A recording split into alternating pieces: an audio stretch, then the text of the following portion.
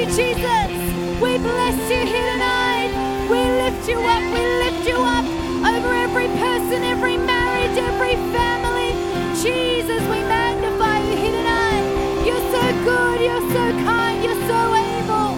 We bless you, Lord. We bless you, Lord. And we thank you, Jesus, that everything that heaven intends to accomplish in this place tonight shall be accomplished.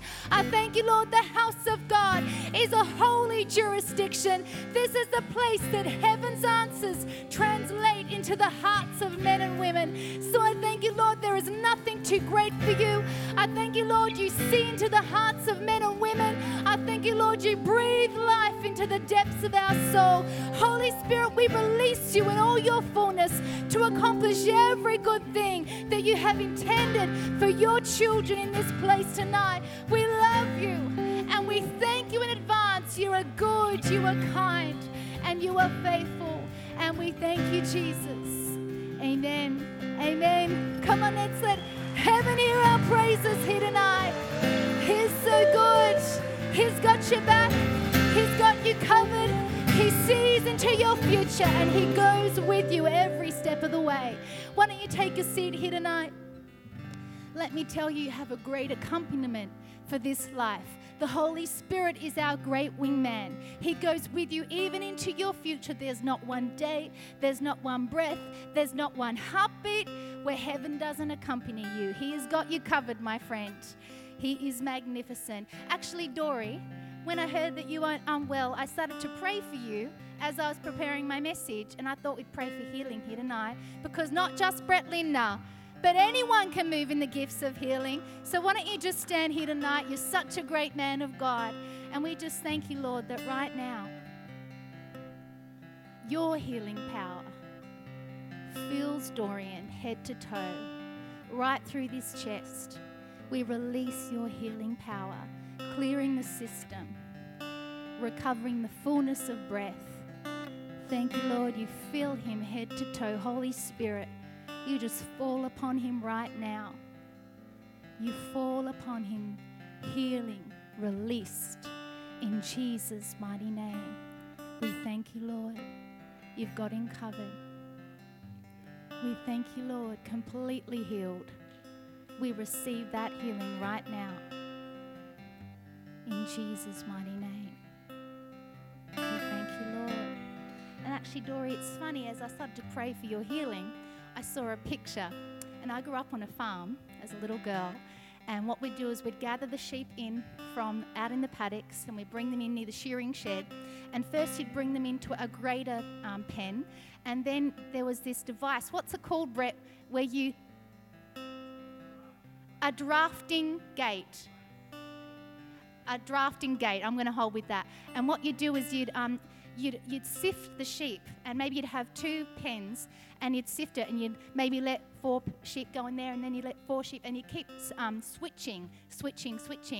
And I know it's an unusual picture, but as I was praying for you, I saw that picture, and I just got the sense, and I know that you know this, that many times I feel that you feel actually quite maxed out because drama and at times distraction come at you like a flood. And actually I feel like that is part of what has worn your health down this particular time. I feel that's why the Holy Spirit was showing me this picture. But what I feel the purpose in him showing me that drafting gate is I got the sense that he is going to enable you to be very good at deflecting drama and distraction and discord, and that you have authority over that drafting gate. And I saw you becoming like a sharp marksman of the function of that drafting gate. And initially it's like it would take all your attention. I feel like you're in a season of rewiring or recovering authority over your own world, over the parameters of your mind and your energy and the jurisdiction that God has given under your hand. And I feel like he's going to make you super nimble at that, so that your exhaustion, you're not going to lag in your energy. You're actually going to feel like energy return to your mind and your body and your system as you recover authority at what's coming at you. So I feel like God is actually going to make you super nimble at this function. And while initially it's like you have to focus in at the gate, and it's like every turn of the gate you have to focus all your attention, there's a season of that that. But before long, it's going to be like a click of the fingers. Super nimble, and it's going to set you up for your entire life. I feel like God is in process right now, equipping you for preservation of your energy, preservation and safeguarding your jurisdiction for the future in Jesus' mighty name. High five. Amen. Thank you, Jesus. So we're going to come around this theme tonight, foundations in Philippians. And the theme that we're looking at for this next season is joyfulness. And it says to be full of joy, the meaning of joyfulness, to be full of joy, causing or bringing joy, a condition of supreme well-being and good spirits. Who wants a little bit of joyfulness? Amen. Thank you, my amazing musicians. Aren't they the best? We've got a good friends. They're world class. They are stunning. But I wanted to give you a bit of a backstory on Paul's Philippians teaching before we get into this theme, joyfulness. And it says in Acts 16:9 that there is a vision, and actually appearing to Paul in the night, a man from Macedonia stood pleading with him and saying, "Come over to Macedonia and help us." Now, God sent Paul to Philippi, the chief city of Macedonia, by putting the people in Paul's heart. Actually, that's how it began. The burden was first birthed in his heart. And what I want to do is show you a little bit how God accompanied Paul and showed him which way to walk, because he knows sometimes outworking the will of God is a very dynamic thing. You have the Holy Spirit by your side, but it is like at times treading water, at times stepping into the deep, at times walking off the page. But I love how the Holy Spirit nudges and directs us all the way. And you see this in how Paul lands at his final destination. The Lord was leading him. So God sent Paul to Philippi by putting the people in Paul's heart. Now I want to ask you tonight, who has God put in your heart? What has God impressed upon your heart? You know, for some of us, it's like a flaming burden, a light on the inside of us. For others, it's like a gentle nudge. But we all have a people who we are called to. And it's not always vast crowds or multitudes. Sometimes it's that one office worker who is across the office, and it's just following the nudging of the Holy Spirit to see people, that our eyes would be open to see the one that God has impressed on our heart. Who are your people?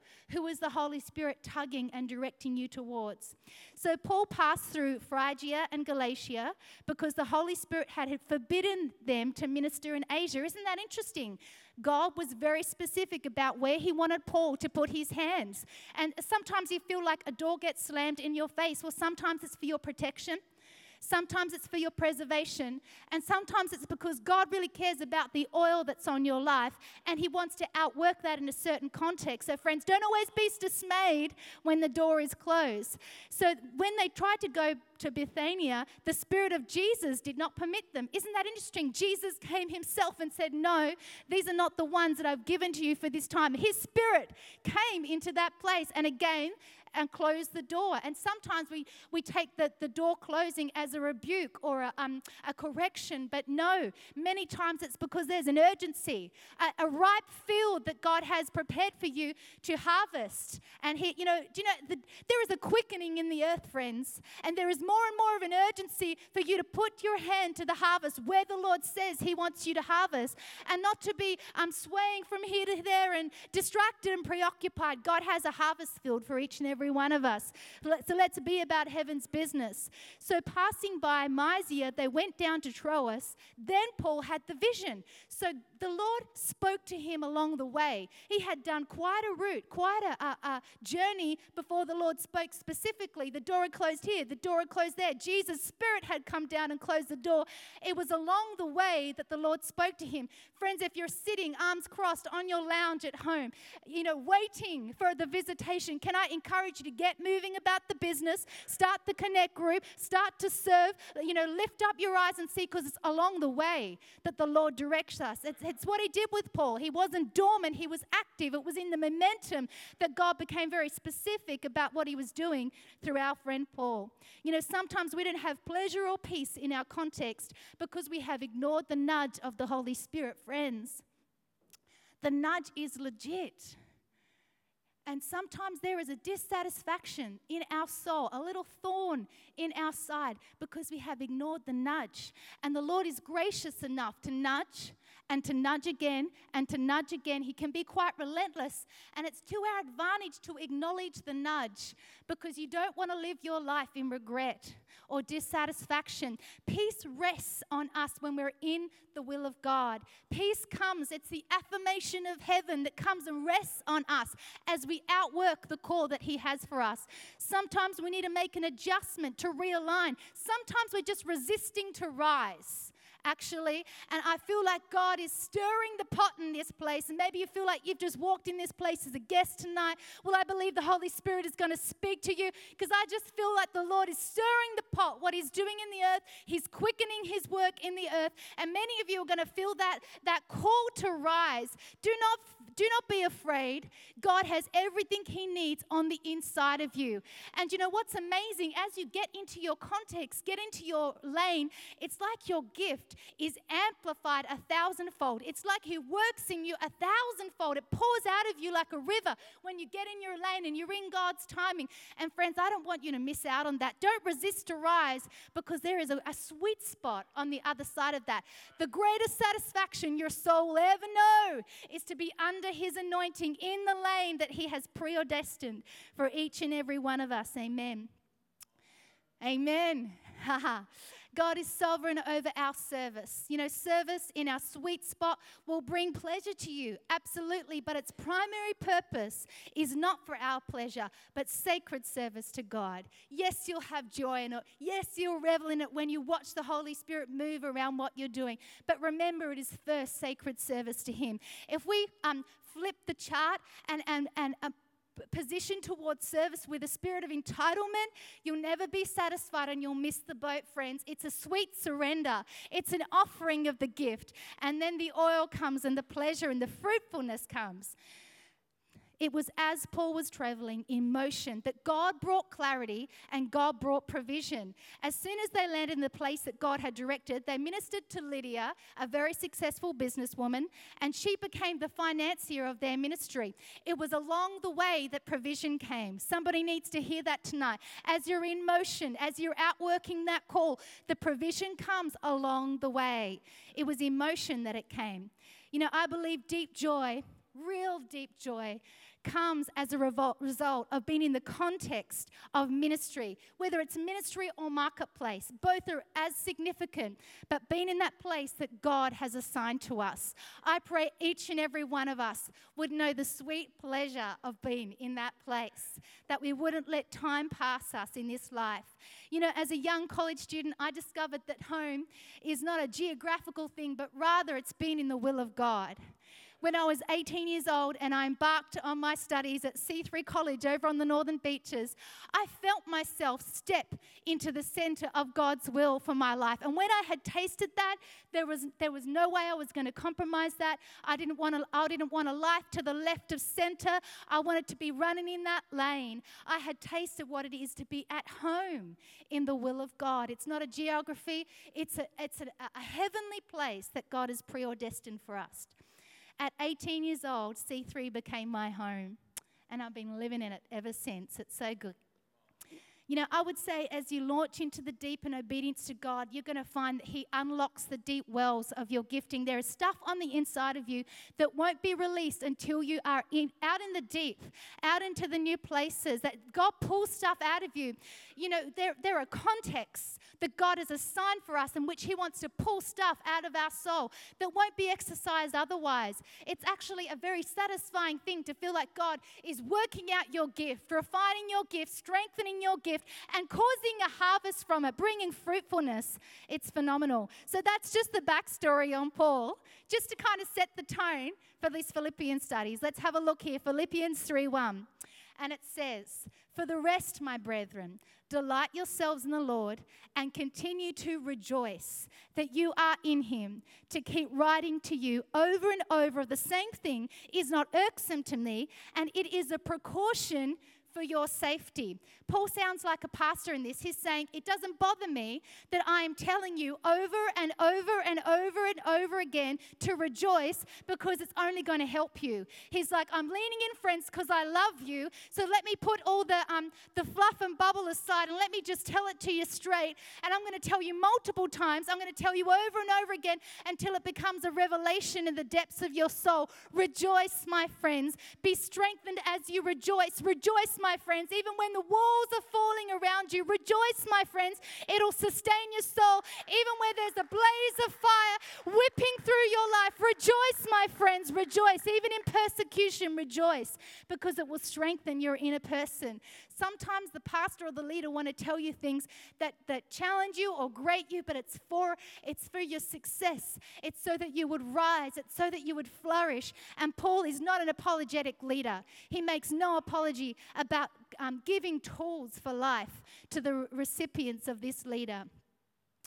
And true joy comes from God. Who knows that's the truth? Oh my goodness.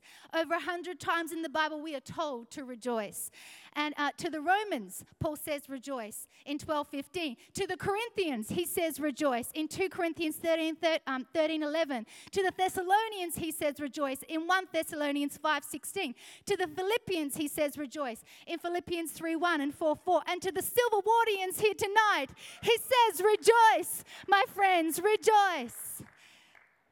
Philippians 4:4 says, rejoice in the Lord always, delight, gladden yourselves in him. Again, I say rejoice. Now, what's amazing about this scripture is the fact that Paul was in prison as he declares these truths. As he wrote these letters, he'd been arrested for preaching the gospel, and it adds a whole new dimension to this command.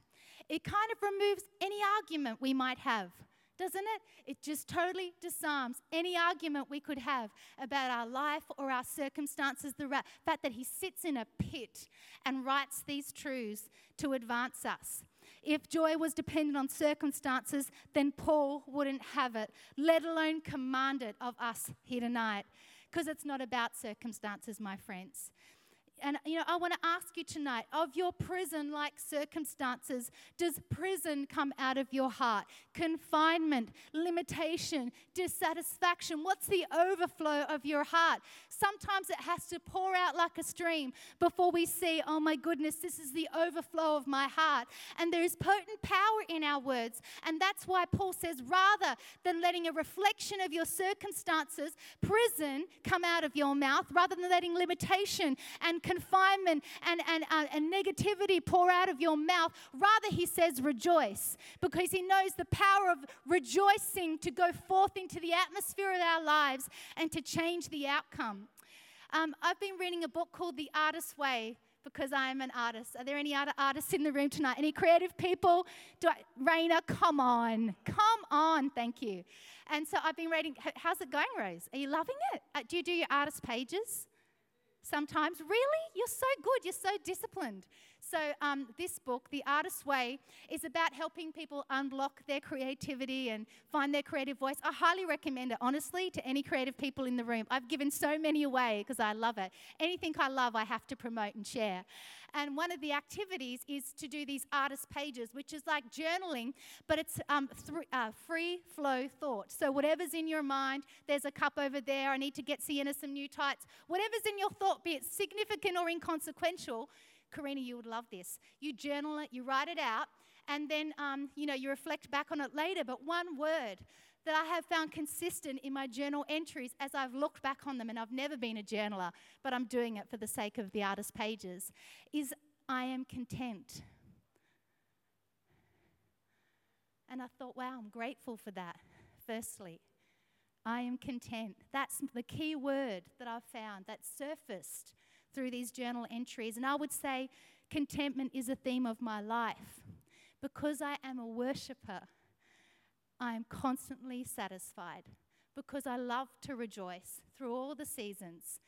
Contentment is the state that our soul finds in the expression of worship, in the place of worship. We find our greatest selves. We're at peace in our own skin, in the atmosphere of the fullness of God's presence. We're at ease with who we are. and this contentment, and it's not got anything to do with circumstance. It's about union with our God, ultimately, and the deep satisfaction that that brings to the soul. And praise amplifies God in our circumstance. It actually causes him to sing over our circumstances. It declares his promises over our circumstances, and it changes the outcome. Worship is an amazing weapon. Who knows that to be true? Come on, let's thank God in this place tonight. You know, one of the most poignant times in all the scriptures that God commands us to worship is Isaiah 54:1. And I think of Rhonda's story tonight of waiting for that baby to come as I read this scripture. And it says, "Sing, O barren one, you who did not bear, break forth into singing and cry aloud." Even in the depths of despair, the Lord understands the power of worshiping and lifting up your voice and magnify him, even from the places of deep pain. He meets us in that place. And I want to read you something beautiful that really spoke to me this week, written by David Ravenhill. And it says this: God's first requirement in ministry is barrenness. God looks for people who are incapable of producing life on their own. Those who have come to the end of their own striving and honestly admit their true condition. Most of us, not wanting to bear this reproach, go around feigning life. Our activities become the substitute for the anointing. Programs replace productivity and prayer. Life seems to abound everywhere until one looks below the surface and realizes it's only a veneer, a form of godliness that lacks power. Why does God insist on barrenness as a prerequisite for blessing? Simply because no flesh can glory in it. God has to strip us first so that he alone is glorified. Isn't that magnificent? How empowering is that? It's amazing. I am totally set free by that. In my weakness, I can offer my fullness, and he alone will be glorified. That is so liberating. Come on, let's thank God for that here tonight. Now, true joy is resilient. True joy is robust, not blown by the wind here or there, not blown by life's changes and transitions. True joy is resilient. I remember praying for a young couple once in a church leadership context, and the picture I saw was like a reed blowing in the wind, like a reed that sits alongside a pond. And I said, friends, you need to see yourself not as a reed blown by the wind, but rather as a stake in the ground.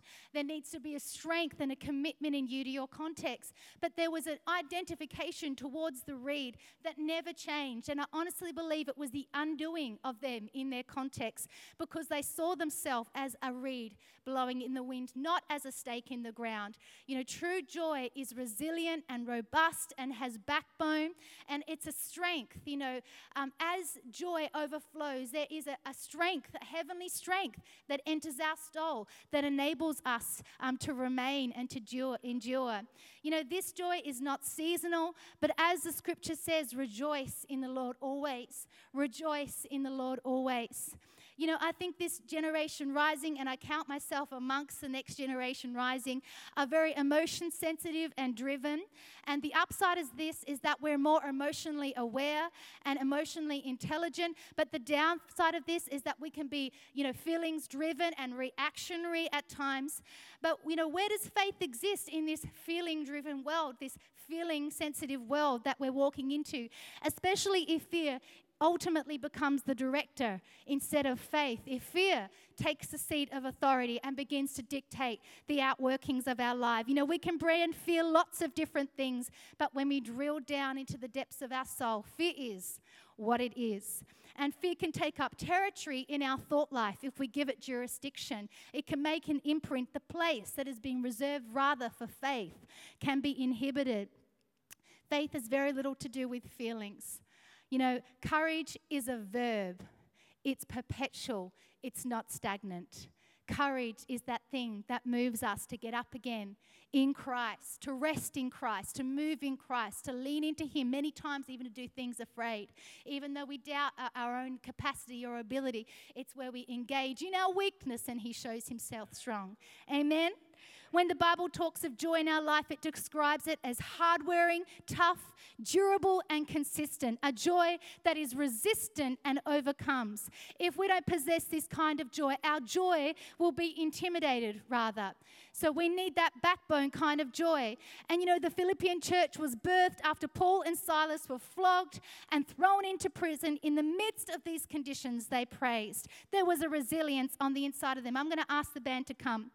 Joy is not a response in good times. It is a positive force of change. And I believe that kind of joy, the seed of joy, is being released in this atmosphere tonight to give you strength, to give you ability to lift your eyes and look to the future and know that all of heaven's armies accompanies you. You know, sometimes we forget that all of heaven's armies goes with us. You know, I love the story where the master turned to the servant and said, lift the veil so that my son can see the chariots of fire that surround me, that all the heaven's armies go with you. Friends, you're not alone.